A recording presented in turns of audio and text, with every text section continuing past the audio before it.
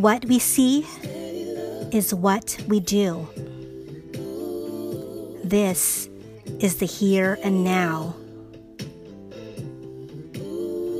How many of us remember a glamour tempered by a reticence, leaving us desiring more, yet yearning to preserve the mystery and golden glow,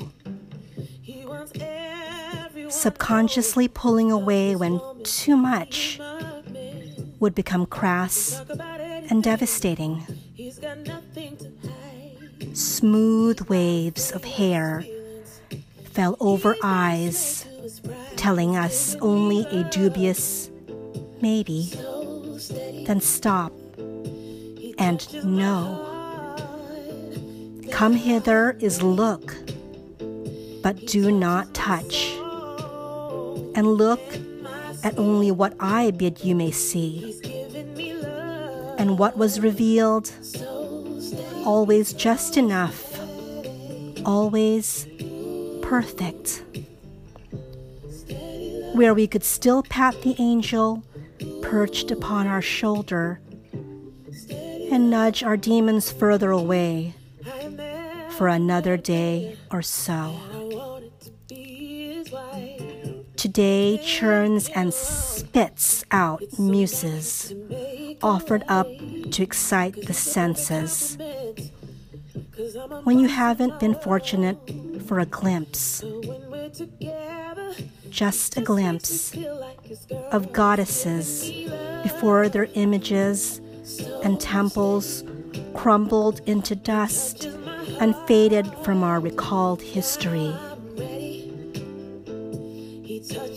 Daily now, as if some obscene form of litany of prayer, there is face and face under face and leg and shoulder. But this time, this age, no stop,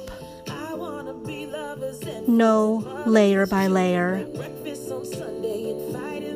Aphrodite's delicate, pearlescent beauty has been singed in the wake of vulgar three-act plays of disrobing.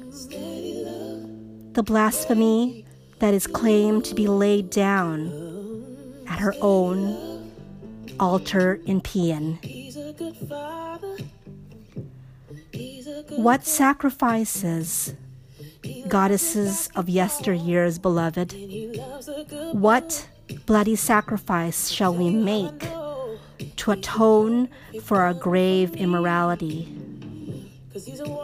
What will make us worthy for you to descend from the livid heavens and mingle with us once more?